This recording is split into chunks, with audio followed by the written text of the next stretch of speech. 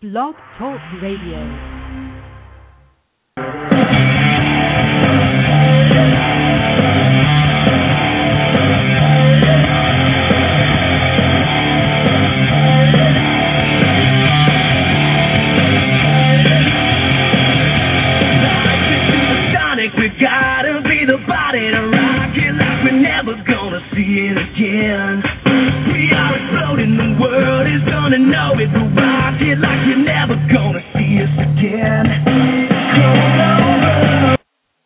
Good evening, everyone. It's 10 p.m. and Pure Gold is live and on the air for this Tuesday night, February 22nd, 2011. Welcome to the show that truly covers sports, life, and everything in between. Hopefully everyone had a good weekend. My name is Joe, Just Business Buccino, and as always, seated in Morris County, my tag team partner and co-host, David Gomez, a.k.a. DG, a.k.a. The Daily Grind. DG, how was your weekend? It was pretty good, having a day off of my day job on Monday, being yesterday. It was wonderful. 2/21/11 wasn't just for the Undertaker, it was for me as well, sir. Very good. Before we go and get underway, let's give out the contact information, please. Folks, as always, our call-in line, if you'd like to be a part of the show, 714-364-4721. Our email address, and keep them coming. There's so many folks we don't even know what to do with them. puregoldpg@yahoo.com. Follow us on Twitter, puregoldpg. Our Facebook, puregoldpg. And as never, folks, JB and myself, YouTube, puregoldpg. That's our channel. We have not done a video in God knows how long, and nobody knows when we will do another one. Not to mention, as always, JB and myself never write articles for sportsrageous.com. Great plugs there, DG, for places and things we never do. I gotta love it. Gotta love it. I know that the theme tonight is definitely going to be WWE. We'll talk some Elimination Chamber, but we'll talk about Raw with our guests. So, DG, who do we have? Folks, we have joining us tonight. He is executive producer and co-host of the Chairshot Reality on WrestleZone.com, another one of my favorite wrestling websites. We have the one and only Mr. Justin LaBar. Justin, how are you doing tonight, sir? Good, guys. How are you doing? Doing great. Listen, let's just get right into this. It's been a big week or so in wrestling. The biggest thing going on right now, I would say, is this whole Rock Cena thing we've got going back and forth. As you know, I check you out, you and Josh, on your show on Chairshot Reality, and you guys always have some interesting takes. You were spot on when it came to The Rock. I have to admit, I wasn't too confident. The WWE always finds a way to botch things up, but The Rock came back. It was an amazing promo. Can you give us your thoughts on that? Yeah, his promo, amazing, nothing short. But to reiterate the words Chris Jericho had said on CSR this past week, you can't really expect anything less from The Rock. Even taking 7 years off, the guy knows what he's doing when he's on the microphone, whether it's pro wrestling or Hollywood or anything. I thought it was great. It was exactly the shot in the arm that WWE needs when you're on the road to WrestleMania. Even though, I still stand by the point he's not going to wrestle a match at this year's Mania, but just to have him, going one-on-one verbally with the top guy now, The Rock of this era, if you can dare compare it, and John Cena. It was a good promo, very entertaining, entertaining and awesome. Any adjective you want to use doesn't quite live up to the justice, but obviously definitely what WWE needs right now. That's definitely true. It was an electrifying promo, as it were. And I have to admit, as a lifelong wrestling fan, watching that promo, I was on the edge of my seat listening to The Rock. Because, like I said, you called it. You're about the only person I read that did call it, but I didn't think the WWE was going to give that to us. But, piggybacking off that whole thing, last night, John Cena cut, which is, in my opinion, probably his best promo ever. That whole little rap coming back, doing the Cena thing that made him popular in the first place, it was amazing because I'm not the biggest Cena fan out there, but, man, he really brought it to The Rock last night. Any thoughts on that? I agree with you, and it's exactly what people want to see. When you think about, I think what people have talked about Rock Cena in the past, obviously because the two marquee names, and Austin sometimes gets tossed in there, but Austin due to physical limitations, he's not going to we'll probably never see him wrestle a match again. So the Rock Cena always gets thrown in there in that possible dream match that's still that's still there. But I don't really think it's so much a match and to see. I don't really think it's a dream match in the way of we want to see them bell to bell, because I don't think that would be. It's not like it's going to be the greatest match ever in terms of wrestling. Anything in that capacity. What you want to see, or what you want to hear rather, is the verbal battles, is everything else that builds to that, and that alone pops the crowd. And that's what people want to see. So I think Cena basically responding with the battle rap. It was very crucial that his first response be something very strong. Otherwise, it would have definitely killed a lot of the momentum. It was a very strong response. The rap was entertaining. It was hilarious. A little bit edgy. I think it's a little dangerous because you're trying to. I think it's a little dangerous because you're trying to sell him as your babyface going up against the Miz. But then you're having them, trying to take shots at The Rock, and some people that normally would be booing Cena started cheering him. I think it's a little dangerous because you're starting to get dicey and mix up your audience here. But again, maybe that's just the shot in the arm that WrestleMania needs, and it adds a unique element than what we normally see in a typical Cena main event match. So. Hey Justin, this is JB. What do you think about the fact that, like you said, that they're playing Cena off to be a heel in one aspect and then a face in one, another way?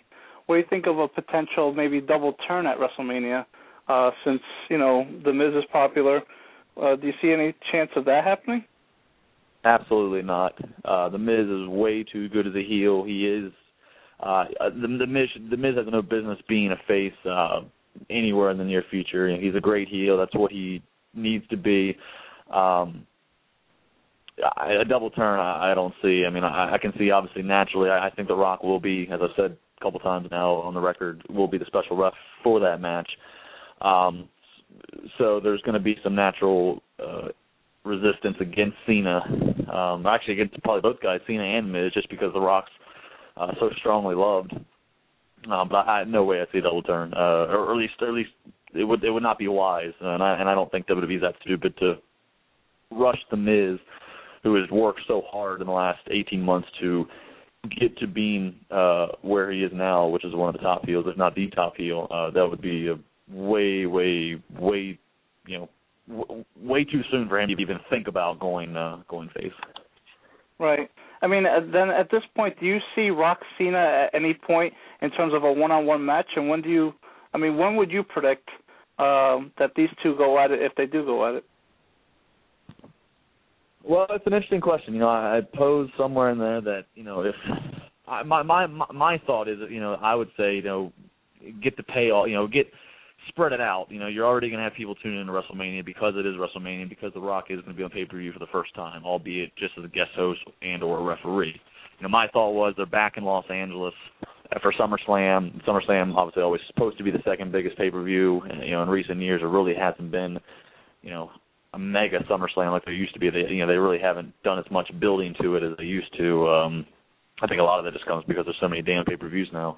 But, my thought would be, if you wanted to try to maybe extend it into the summer, but I doubt that's going to happen. If they ever do fight, I could see maybe them trying to revisit it again next year's WrestleMania. But I don't even know if we ever will see it. I really don't. I really don't know if we ever will see The Rock fight again. I think it comes down to simply there's a lot of risk with that. Not only, injury is a small risk. He's a professional. He knows how to protect himself, and it's not like a little minor injury is going to end his movie career or anything. But there's a lot of risk in terms of getting back in and doing that in terms of his image. He's a guy who spent the last 7 years working on his image and getting himself to being, I don't want to say elite, but a very well-respected guy in Hollywood in terms of making a variety of movies. I think the guest host thing, being that there's been so many celebrities that have done the guest host in the last year with WWE.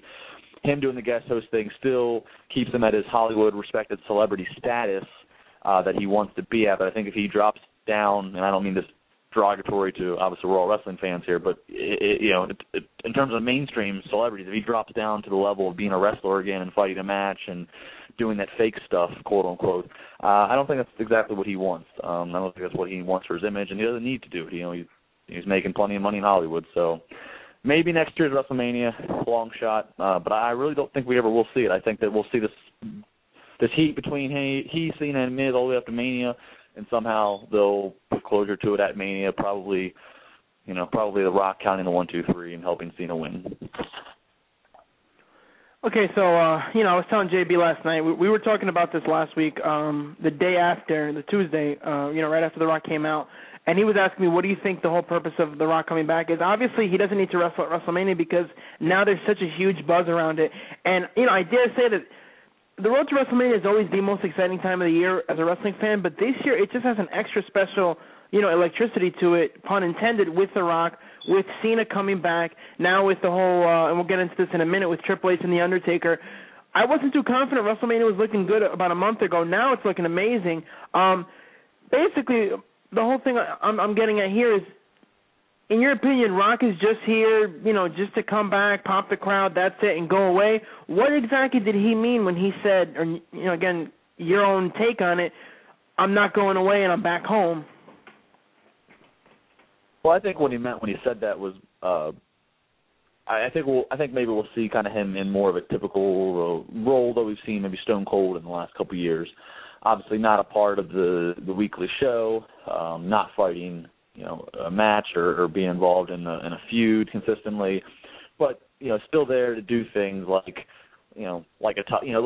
shows, do special appearances, maybe come back for a night, if they're having some special attraction for a big Raw or a big pay-per-view, like Austin does every so often. So I think that's more what he meant. For these people that really took it to a whole level of, and I mean, I got emails and tweets from everybody the same thing last Tuesday.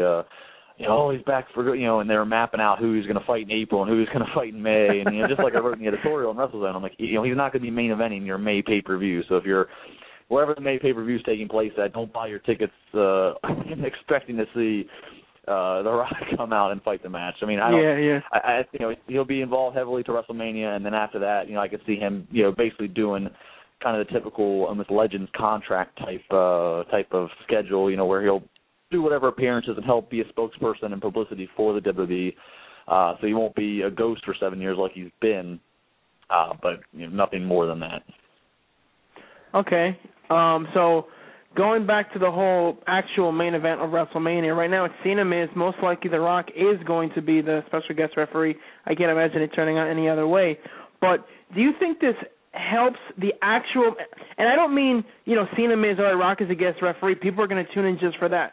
I'm sure the WrestleMania buys are going to be up this year. It's going to be great. Vince is going to love it. He's going to be, rolling in the dough, as it were.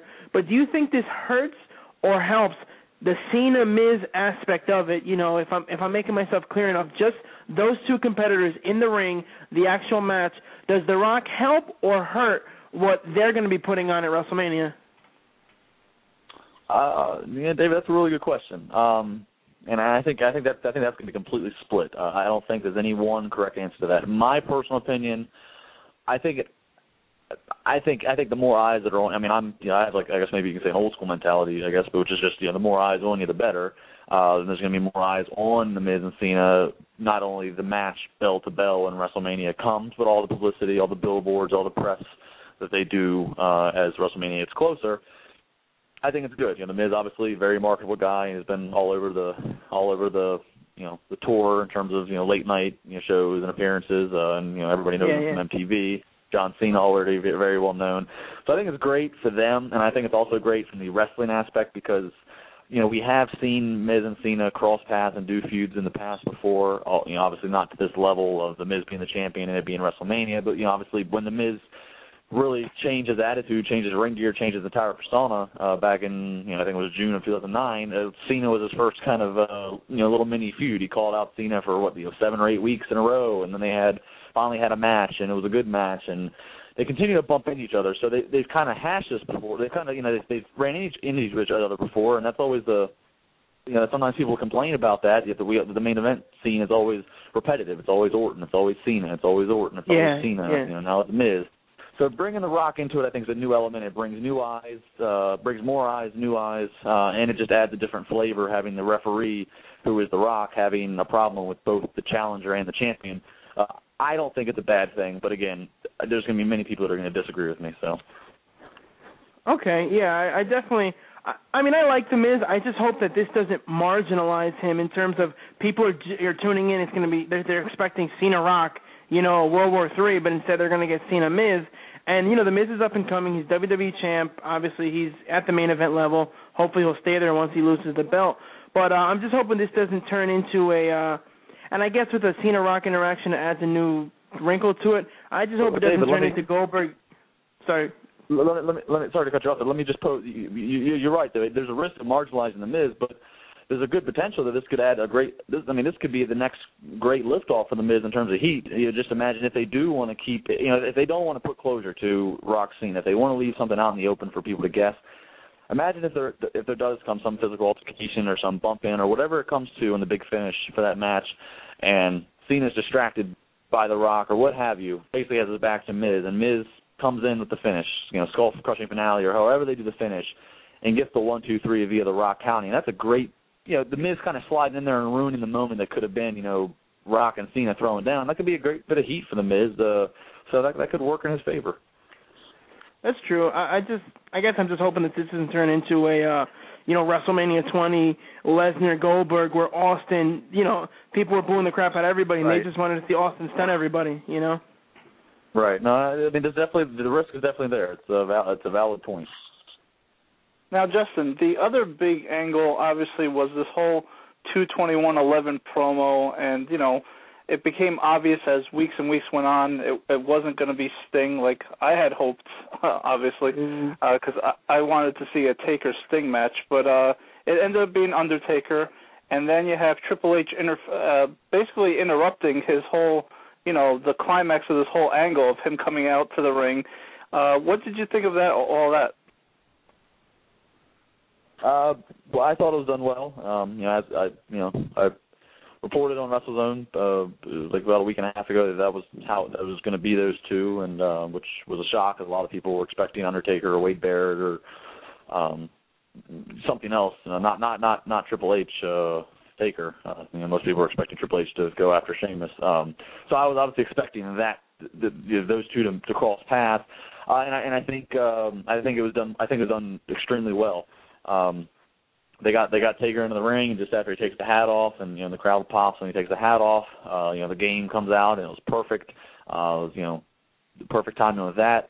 The body language, I think the fact that they did not speak at all was great. Again, seeing mixed reviews from the feedback I've gotten so far, there's a lot of mixed reviews to that. People, some liking it, some not liking the fact they didn't speak. I think it was tremendous. The fact that they were able to just look up at the WrestleMania sign and look at each other. Taker, gives them a gesture of your finish, and of course Triple H giving the cross chop. I think it was totally the best way to do it, and it couldn't have been done any differently in terms of trying to inject Triple H into this. For people that are surprised that Triple H, came right on 2/21, I don't see how else you could do it. I mean, if he doesn't come out, then Taker comes out and says the same old thing, I'm back, nobody can, no grave can hold me down, or, he gives us the same old kind of Taker, I'm back spiel. And then what? Then how do we get him back on TV? What does he show up on Raw the next week and fight, some random match, and then Triple H comes out? Or, it made the most sense for this big epic return to be, promoted for 3-4 weeks. Taker comes out, and just before he's getting ready to have his, shining moment in front of all the fans in the ring, Triple H comes out and basically just lays the challenge out. I think it was excellent, well done, very excited to watch the build up, and should be a great match. Now, do you think that they're going to continue the storyline from last year with Undertaker and Shawn Michaels? Do you think Triple H is going to put his career on the line versus the streak? Absolutely. I'm almost 100% positive it will be career versus streak from what I've learned. It will be a career versus streak, and I don't know the finish. I can't say for sure that I know the finish, but I would, I would. If I'm betting on it, I would bet that Triple H hangs it up. And in terms of HBK involvement, I don't know. some people have said maybe he's a referee or something like that. I don't think that would be the case, but I could definitely see Shawn being involved, maybe in some of the build-up, appearing on a Monday Night Raw or two leading up to Mania, maybe trying to talk Triple H out of it, basically saying, look, I put my career up on the line, don't make the same mistake, that kind of thing. So I'm sure that'll bring some involvement from HBK. But yeah, career-verse streak without a doubt. Yeah, the only thing I want to mention about that was it wasn't that Shawn Michaels would come back and try to talk Triple H out of it, but do you remember when Shawn Michaels retired last year on Monday Night Raw, or this past year, he was about to tell Triple H something, and then Sheamus came out and interfered. Do you think they'll just pick up the storyline from right there? I'm saying. They might. That could be the way they do it. That would be anybody's guess. That would certainly make sense and would kind of finish the story, so to speak. But yeah, that could be one way to do it. I'm sure, like I said, I think if it's career-verse streak, and obviously everybody knows Triple H and Shawn's relationship, I think obviously it's just academic that Shawn will be involved in some capacity. At the very least, the night before WrestleMania, when he goes into the Hall of Fame, I would have to believe it would be Triple H inducting him. So, that's another play off of it, of Triple H inducting him, and the next night Triple H probably retiring. So. Yeah, I think it'd be a shame if Triple H retires, only because he's one of the few legit main event performers. I mean, I got sick of seeing him at every WrestleMania main eventing, but now I'm pretty much sick of Cena main eventing. And I was counting today. I went so far as to do a little research. 7 straight WrestleManias for the World title or the World Heavyweight Championship. But, folks, you are listening to Pure Gold. We have with us the one and only Justin LaBar from WrestleZone.com. And, Justin, we actually have a caller. We have Joe from Olney, Illinois, who would like to speak to you about WrestleMania. Joe, you are live and on the air with Pure Gold and Justin LaBar. How are you doing, sir? I'm good. My question is, do you think John Morrison is going to win the title at WrestleMania in the Money in the Bank match? So he's going to win you think he's going to win the Money in the Bank and then cash in for the title? I don't know if he's going to cash it in, but I have a feeling that he's going to win it. I mean, especially since the TV time that he's had, and the whole Royal Rumble thing, and the 15-man Battle Royal and Raw. I think he's destined to win the to win the Money in the Bank match. I think him winning the Money in the Bank match he would definitely, if I had to pick right now, not even knowing who would be in the Money in the Bank match, he would definitely be a top 2 or 3 candidate to walk away with the briefcase. But I would think they'll probably hold it like they normally do, at least until maybe the summertime, for him to cash it in. They'll kind of let him, again, the idea with Money in the Bank is the idea with Money in the Bank is basically give the briefcase, and then all that automatically just creates relevance. It's it's that I think Mark Madden once used the term, it's license to steal. Basically, it gives you that relevance that everybody has to watch out for you, and it gets the audience to be very on edge with you and realize who you are. I mean, most people at this point do realize who John Morrison is, but still following just a pattern, it makes the most sense. Let him win Money in the Bank, but let him soak it in for a few months. For nothing less than, obviously, it would not make sense for him, I don't think, to cash it in at WrestleMania. I don't think you want to have him get involved in what's going to go on with Cena, Miz, and Rock, even though he does have history with the Miz. And then even over on the SmackDown side of it, I think that would just be a little bit random and ill-fitting. So Money in the Bank winner, definitely, and maybe the title sometime in the summertime. Yeah, that's exactly what I was thinking. And I wanted to clear something up for you. I hear you and Josh argue about it every week. I think the whole brand extension thing is complete bullshit. I seriously think they should have all the wrestlers on one show and get rid of the weak ones. Complete bullshit. I'm using it on the next CSR. I agree with you, man. All right, Joey, thank you. Sorry about that. You're going to say something else? Oh, yeah. I just don't know how he can get so high-headed about it. Seriously, I think it's complete bullshit. And if they just had one title going after, wrestling could probably be back the way it was and let the people do their own promos. Yeah, it's always okay. The problem. One title would obviously be great because that's what a lot of us at a certain generation grew up with, is having one title and all the roster all together rather than split up. It is a it's a problem because there's so many guys, and there's not a lot of wrestling coming out there on the mainstream. So that's a problem. But I agree. I still stand by both what you're saying and what I've always been saying, that the brand extension just needs to really go away. And I'm happy to see that they at least are doing away with it kind of temporarily as we lead to WrestleMania. Seeing a lot of crossover, like the Core and Del Rio on Raw this past week, and Undertaker now over to Raw. I think it's the best way to do it. At least while building to the biggest show of the year, you got to let it all just mix up. Joe, we definitely thank you for your call. As always, you're welcome here on Pure Gold. And Justin, of course, thanks for taking that. That's actually one of the questions that we were going to ask you later on, but let's just scrap the whole Money in the Bank thing since he covered it. Let me ask you this: were you surprised at all? And I remember watching you. I think it was 2 weeks ago because it was right before the Taker. Actually, they showed his face in the 2/21/11 promo. Were you surprised that Sting didn't sign with the WWE? I mean, were you expecting him to come out? Because I know that I was hoping and expecting, and I was definitely disappointed when it was Undertaker, because it just kind of, the whole aura, went out of it. Well, like everybody else, I wanted to see him. I wanted to see it.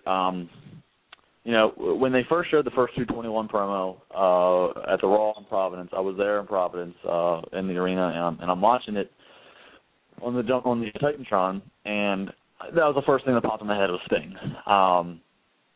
And then I get on the internet and I see that everybody else, a lot of people are thinking the same thing and this and that. And I really did have a lot of suspicion and belief that he did sign, not just for the rumors and the speculation that began after the 2/21 promos, but because most notably, obviously because he'd been absent from TNA, and there was a lot of question of what his future is with TNA. But the most valid reason I had was when I'd interviewed Lex Luger on CSR a couple months back. Yeah, I remember that. For anybody who doesn't know, obviously Lex is a really close, longtime friend of Sting and business partner with him. And I know that he still keeps in good contact with him.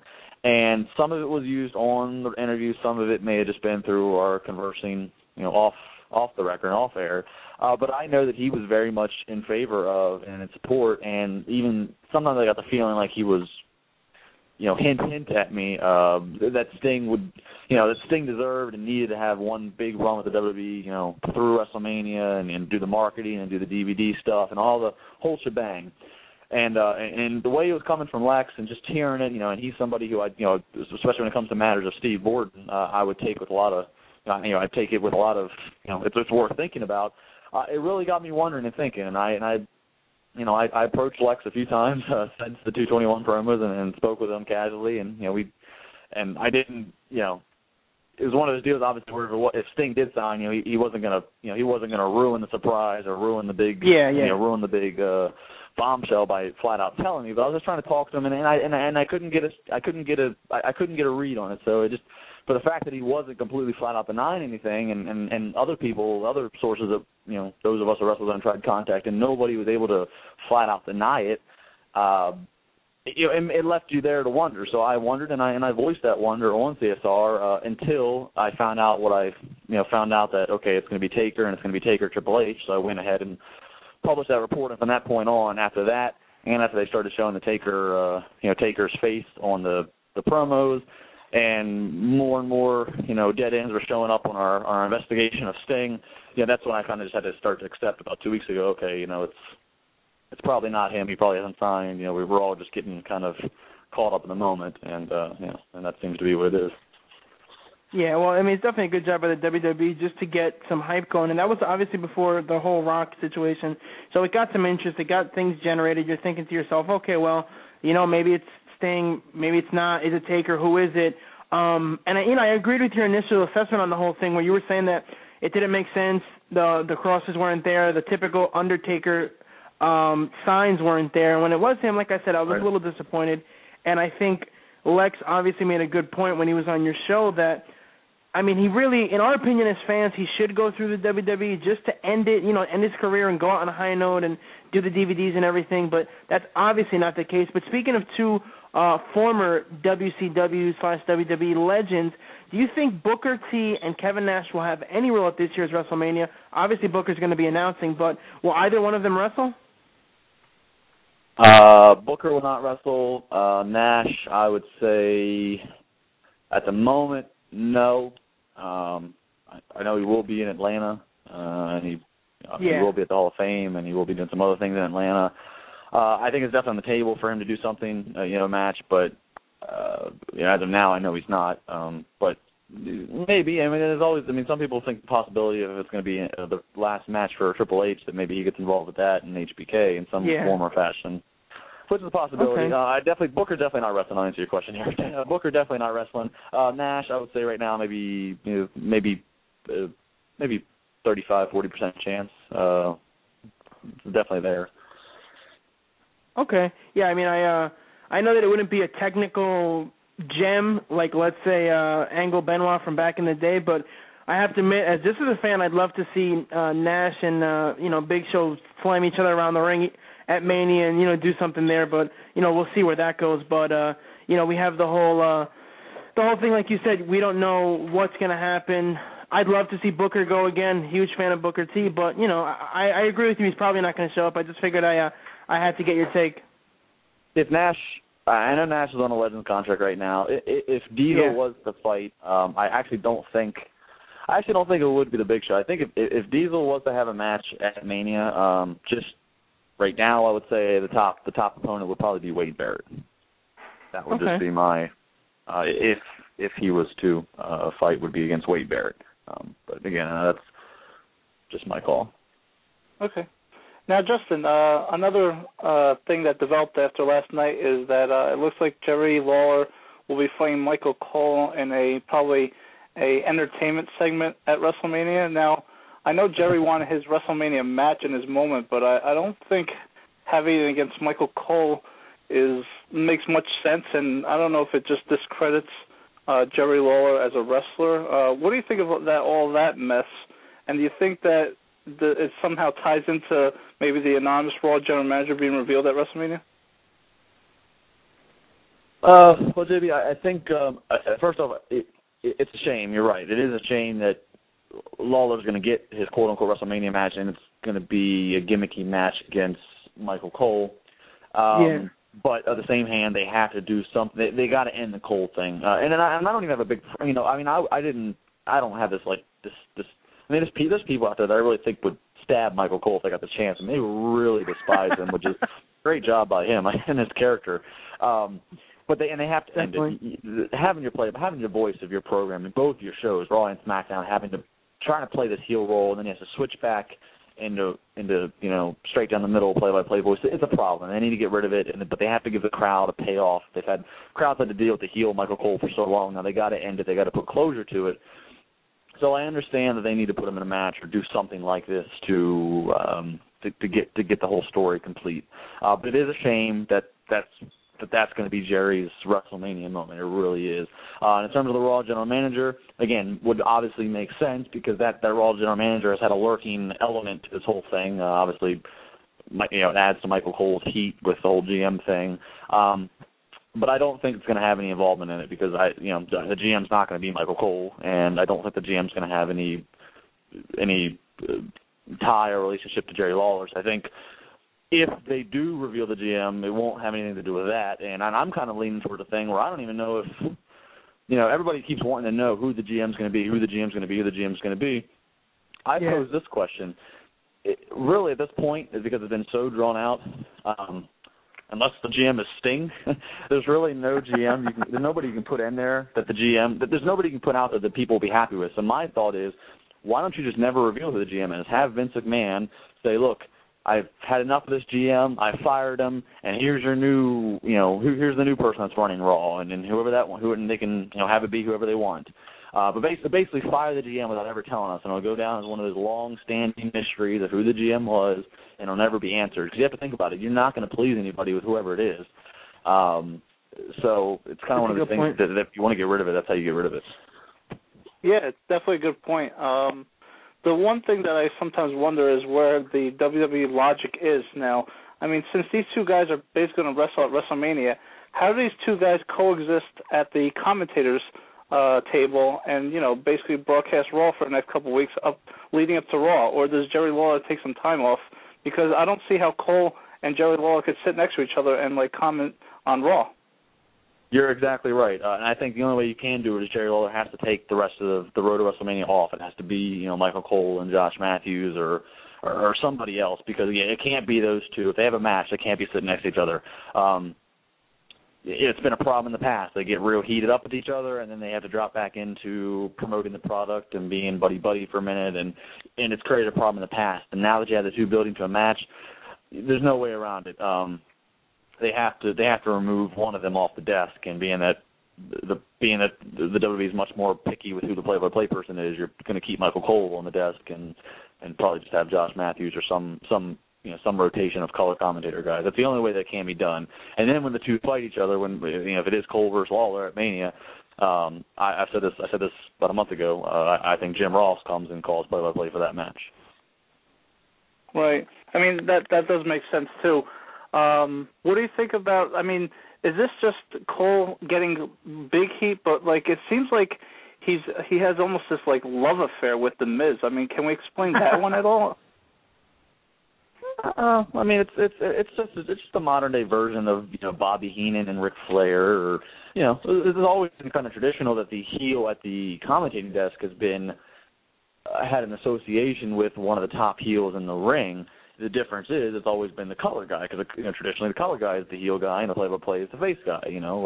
So that's where it gets tricky here. Is that you have the play-by-play guy who's the heel commentator, but it's no different than Bobby Heenan and Ric Flair, or I'm trying to think of another one, but my mind's going blank. But you know what I mean. So I think in terms of the Miz, it's just pretty much maybe Alex Riley's in Cole's corner, or we see some goofy segments of Riley and Miz helping train Cole for the match. It'll be that kind of thing. But yeah, I don't really think there's much to explain. I mean, there is an issue again. If you're trying to end this story or something, if you're trying to get Michael Cole back to just being a normal play-by-play guy and forget about all this damn nonsense of booing him, you are going to have to eventually drop his.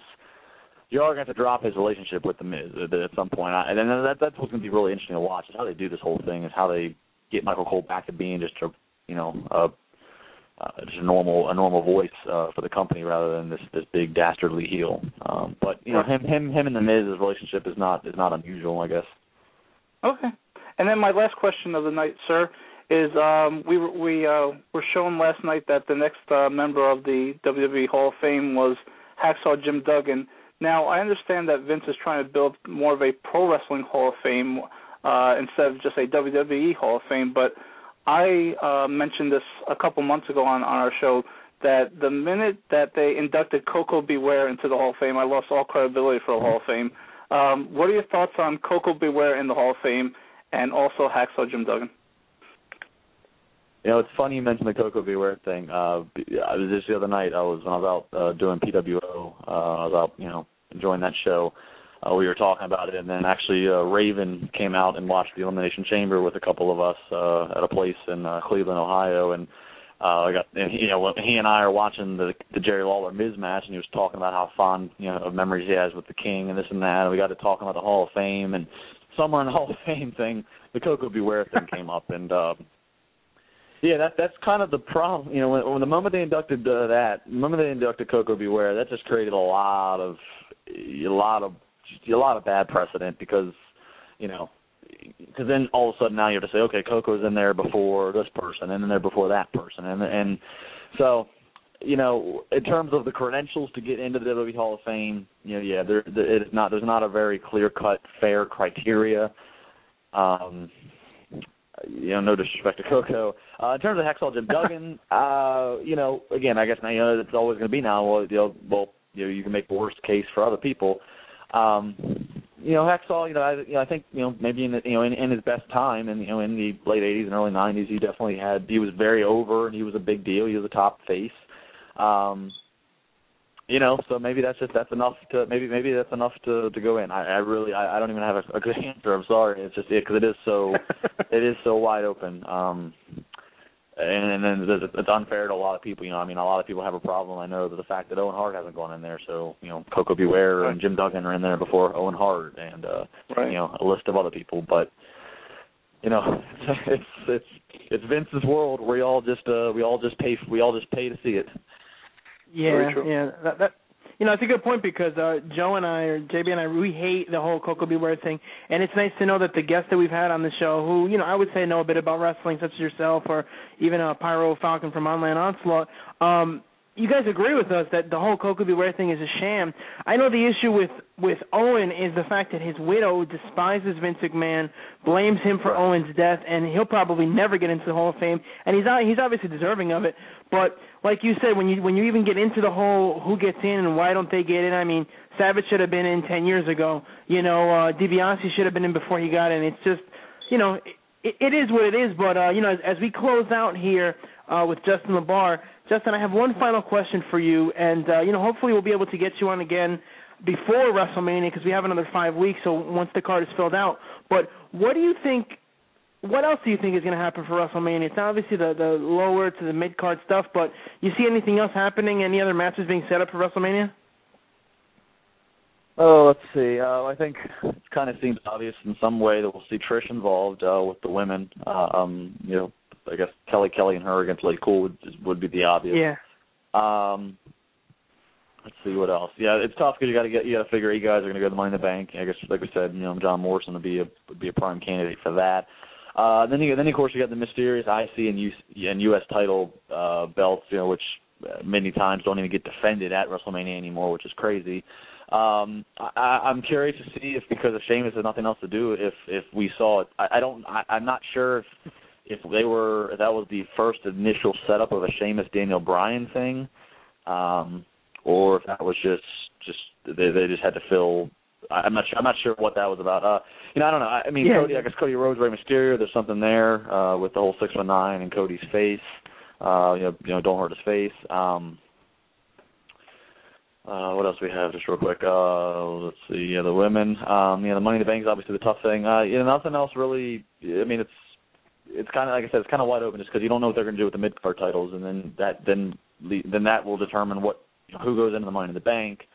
Like I said, the women are probably a pretty safe bet for a tag match. And just to clarify, I don't think Awesome Kong is going to show up in Mania. I've pretty much kind of set in my mind that now having Triple H returned, Undertaker returned, Trish Stratus returned, The Rock returned, having Kong debut would just be buried in that whole mix. So the best thing they could probably do is have Kong show up the night after Mania, like so many guys or so many people have done in the past, show up the night after Mania.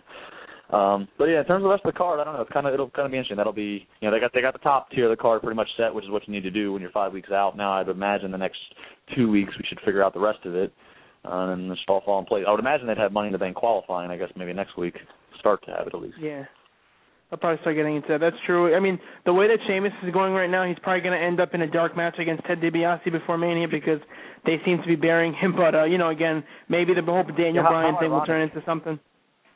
How ironic, the segment after Triple H returns, he loses to Mark Henry in the next segment. Yeah, definitely. It's a shame. It's a shame because he doesn't seem to be going anywhere. But, Justin, we thank you for your time. Again, you're always welcome on Pure Gold. Your insight is always welcome. And, folks, you can check Justin out on WrestleZone.com, Chairshot Reality with Justin Eisenberg. Josh Eisenberg. Forgive me, Justin LaBar, Josh Eisenberg. When's your show going to be on this week? I know you guys sometimes air on different days. You have your 3 parts. Yeah, it all kind of a lot of it hinders down to with my travel schedule and everything else to when I get back in Pittsburgh and when we film in Pittsburgh and all that nonsense. I would imagine part 1, kind of typical Friday, Saturday, Sunday. Part 1 will be on Friday, and then 2 and 3 will follow. All right, cool, Justin. Again, thank you very much. We appreciate your time. Not a problem, guys. I enjoyed it. You guys got a good show. Take care. Thanks, sir. Take care. Folks, that was the one and only Justin LaBar from WrestleZone.com. And I apologize for mixing up, but after saying Justin so many times, I had to fudge his partner's name. That's Justin LaBar, Josh Eisenberg, Chairshot Reality. You can check it out at WrestleZone. Again, another awesome site. Folks, this wonderful interview, this wonderful segment was brought to you by DRG Designs. You need a company logo? How about a flyer for your next big event? You have an idea, folks? We can make it a reality. For your graphic design needs, call DRG Designs at 973-588-7572. Once again, that number, 973-588-7572. When you call, mention Pure Gold. Folks, it's 10:45. It's later than usual, but it's time for the sports update and Todd's Take. It is now brought to you by Freedom Cleaning. Have an office, an apartment, or even a church that needs to be cleaned? Well, call Freedom Cleaning at 973-668-2275, located in West Patterson, or now known as Woodland Park, New Jersey. We service Passaic, Bergen, Essex, and Morris counties. Freedom Cleaning is an LLC. Let us do the dirty work is their motto. Call Benjamin Ortiz for a price or quote today at 973-668-2275 or email them at freedom2clean@yahoo.com. And when you go to Freedom Cleaning, mention Pure Gold. DG? Folks, we have with us the one, the only, the incomparable, the stellar Todd Johnstone, a.k.a. TJ, with a sports update and Todd's Take. Todd, take it away. Good evening, everybody. Thanks for listening. Tonight in NFL, you like that one? I'm still joking. Good one. NHL action tonight. We have the Avalanche over the Blues 4-3. Oilers get run wild on by the Wild 4-1. Devil Stars started the third period. Still no score, 0-0. Bruins 1-0 over the Flames at the break. Canadians 2-0 just as the first is coming to an end. The Sharks skate past the Wings 4-3. Cleveland wins over Nashville 4-0. The dream is over in Long Island. The streak has come to an end as Toronto skates past the Isles 2-1. Phoenix beats the Broad Street Bullies 3-2, and my New York Rangers win another shootout 4-3. In the NHL, boo. in the NBA, the Timberwolves are losing to the Bucks 94-88, or have lost, I should say. The Thunder run wild across the Clippers 111-88. The Nuggets are leading the Grizzlies with 7 minutes to play in the third. JB's Celtics prepare to do battle against the Warriors with a tip-off any moment now, as do the Hawks and the Lakers. The Wizards have no magic as they lose 113-96. Raptors get sliced 101-114 by the Bobcats. Rockets, they rocket past the Pistons 108-100. Kings lose to the Heat. The Heat heat up the Kings 117-97. And just in case you've been living under a rock, the melodrama has ended, and Carmelo and Lala have returned to NYC. JB? Thank you, sir. But as always, it's now 10:47, a little later than usual, but it is time for Todd's Take. Todd, take it away, sir. Now, I've been stewing on this one for a few days. I was listening to the radio on Friday, and I heard a radio commercial for ticket packages for the New York Mets. Being a New York Mets fan, I was somewhat interested. Oh, Lord. Yeah. So I go onto the website, and I start looking at packages, right? So I looked after I went to a couple of games last year, I got pretty excited. I hadn't really been watching baseball for quite a long time, probably about a 15-year hiatus. So I go out to Citi Field with the family last year, see a couple of games, and I'm pretty excited. It's a nice stadium. The venues are great. The seats were good. The crowd was good. The games were terrible. It was a Met game. So I'm on the website, and I'm looking at these packages, and I'm not sure what to do. They have a 17-game package. They have an 11-game package. They have a 5-game package. Now, Queens is pretty far from where I'm at here in western New Jersey, so I'm thinking maybe a 5-game. You buy 4 games, you get a 5th game free. All right, what a great deal this is. You get to pick your games, et cetera, and so on. Without parking, without food, without gas, without tolls, we're talking 700 bones to go to 5 games. Even though they threw one in, I was like, whoa. All right, maybe we'll go see a Ranger game instead. So I go on to the Rangers website, and besides not being able to find 4 seats together for any of the remaining games, not just one particular, none of the games, I couldn't find 4 seats together in the Garden. And I should know better. I've been a Ranger fan for a long time. 4 seats in the nosebleeds, up in the blue heaven, $550. No parking, no food, no chance. It wasn't happening. So then I start thinking, well, maybe we'll go see the Knicks. it might be a little bit hard to get a ticket with Melo there now, but I haven't been to a basketball game in like 25 years. All right, so I go on to the Knicks website. Yeah, it's been a long time.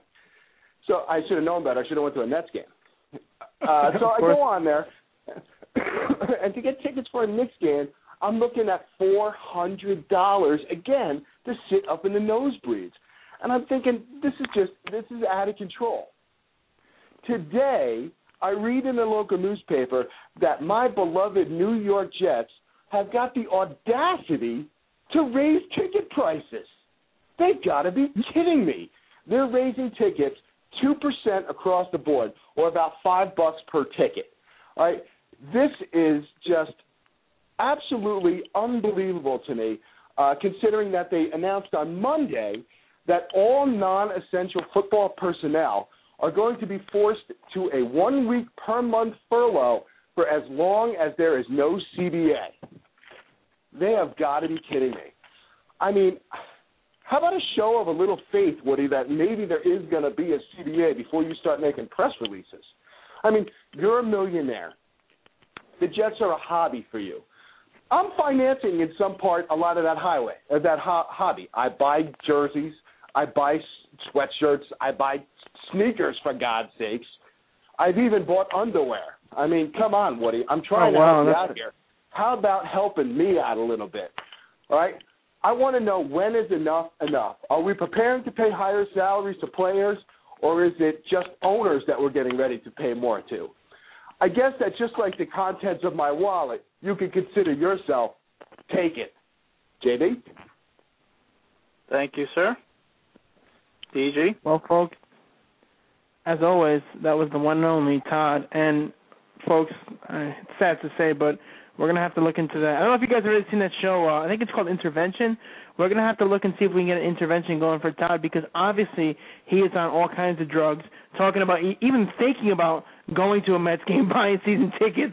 I mean, Joe, what is wrong with him? Then he's talking about Jets underwear? I don't know, JB.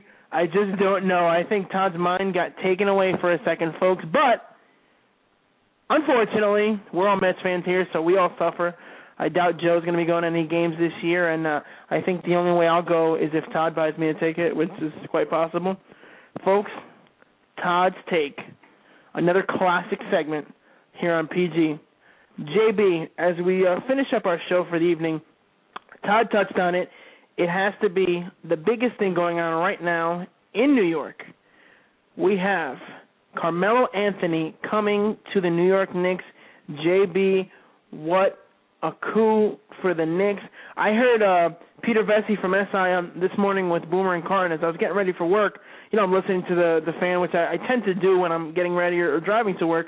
And Peter Vesey was basically taking a big old dump all over the trade, and I can't understand, and I know that you're a Celtics fan, Joe, but I can't understand why anybody on the planet would think this is a bad trade. The Knicks were 500 without Carmelo Anthony. They get one of the best scorers in the game, one of the best players in the game, throw him in there with Mr. Amari Stoudemire, and the Knicks have a top two, an awesome top two, and the only teams that have a combination like that really are playoff contenders, championship contenders. Now, the Knicks won't be there this year.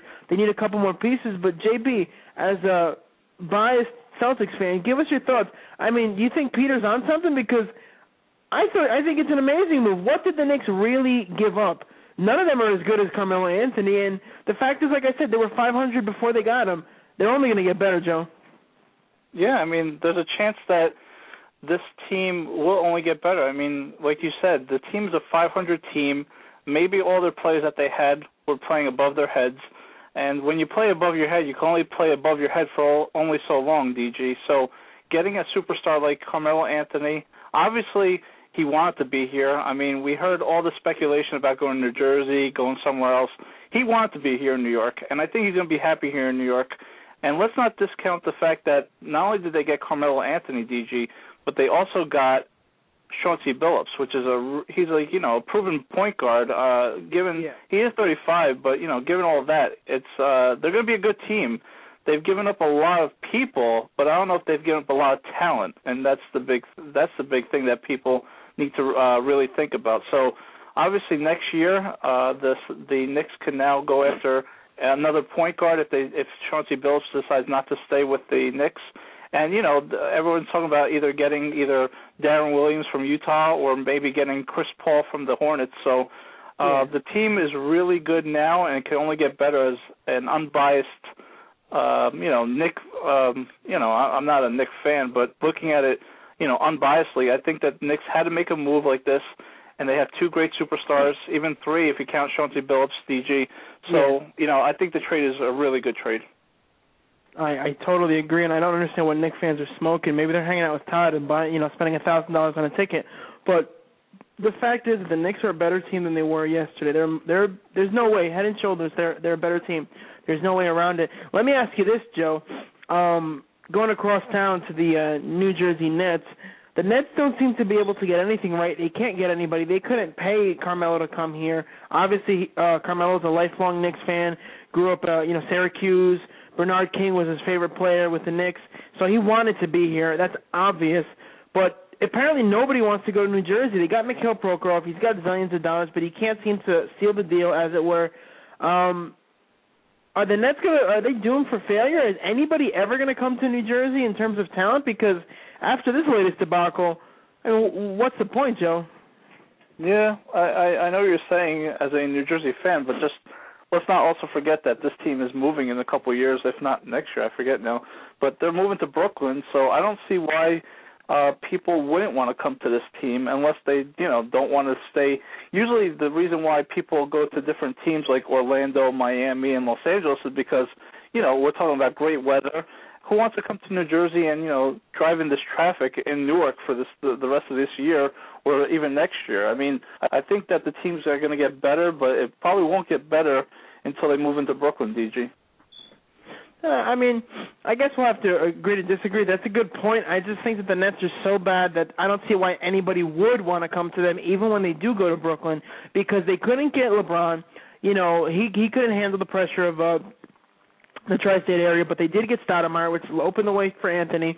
With the Knicks, the Nets haven't done anything, so I feel bad for their fans because 7-8 years ago they were in the NBA Finals and spanked, but they made it 2 years in a row with the Jason Kidd era, and now they're just, terrible franchise with little talent. I read that they're trying to get rid of Devin Harris because with all the trade talks, he's just not living up to the hype, as it were, and not pulling his own weight. But JB, any more thoughts on the NBA before we close out and I drop my nugget on you? Yeah, well, the second half just began tonight, DG, because the All-Star game was this past weekend in Los Angeles, and you had the Craig Sager crazy interviews with Justin Bieber, and you had different things happening. And to be honest with you, any All-Star game except for maybe the Major League Baseball All-Star game is just a showcase just for the stars to just show up, and it's not a real game. All the guys take it easy, a lot of slam dunks. So the second half will answer hopefully a lot of questions heading into the playoffs. You have Miami and Boston, basically virtual tie in the East, and you got the Lakers losing 3 in a row right before the All-Star break. So it'll be interesting to see how things shake out. Hopefully my Celtics take the 1 seed and are able to clinch home field throughout the playoffs. But we'll see how that goes. We still got a couple months. This is what we call the grind, the next 2 months just to get to April before the playoffs start. So, DG, it'll be interesting to see how the NBA playoffs, the rest of the NBA season, and then how the NBA playoffs start. That's a good point, sir. And as always, your input is much appreciated. And you just bring it, as it were. I have one nugget before we close out, and it's a little passé now, but I just have to mention it, and it's a little bit, I guess you could call it controversial for what we normally talk about on Pure Gold. But you mentioned Justin Bieber, and I was reading in the Daily News the other day about how Mr. Bieber was ripped on The View, the show with Barbara Walters and Whoopi Goldberg and Joy Behar and Elizabeth Hasselbeck and, whomever else is on that show. Anyway, he was ripped for an interview that he did in Rolling Stone magazine. Justin Bieber, according to all that I've read and according to what, he said, his mother and stuff, he's a Christian. He has Christian values that he was raised with. So he was against premarital sex and abortion. He said, and I quote, "I really don't believe in abortion. It's like killing a baby." Now, he was also asked about rape, and he said that, things happen for a reason, and he's never been in that position, so he couldn't judge why somebody would have an abortion. But Barbara Walters and Joy Behar ripped him. They said for what he said, and basically they said that he has no business discussing these types of things, and they were concerned about the influence that his comments might have on young girls. Now, I don't like Justin Bieber. I don't like his music. I don't, whatever. He's not my age bracket. I'm, 10 years or so older than him, possibly more. But he obviously wasn't saying that a woman getting raped and then ending up with a child and having an abortion, that was part of God's plan, or that God approves of it. It's just a slant that the liberal media tends to take to bash Christians and to bash their values. And obviously, as a minister, as a youth minister, you would expect me to defend this. But I just felt like somebody had to say something, and if it's me, then I'll use the platform that I have. Elizabeth Hasselbeck, of course, defended him. The main reason that I bring this up is because I deal with a lot of teens, and for women like Barbara Walters, whoever else, to say that he doesn't have any business discussing this, he was asked the question, so he just answered it. And the fact of the matter is that, I was looking up statistics, almost, I think it's 750,000 teenagers get pregnant every single year. So who better than a teenage pop superstar to at least have an opinion if he's asked something? He's a teen. Half of the people probably are pregnant, have gotten pregnant. I'm sure he knows somebody. So we can't discount kids. We can't discount teenagers and what they think and how they feel and what their opinions are. And you know what?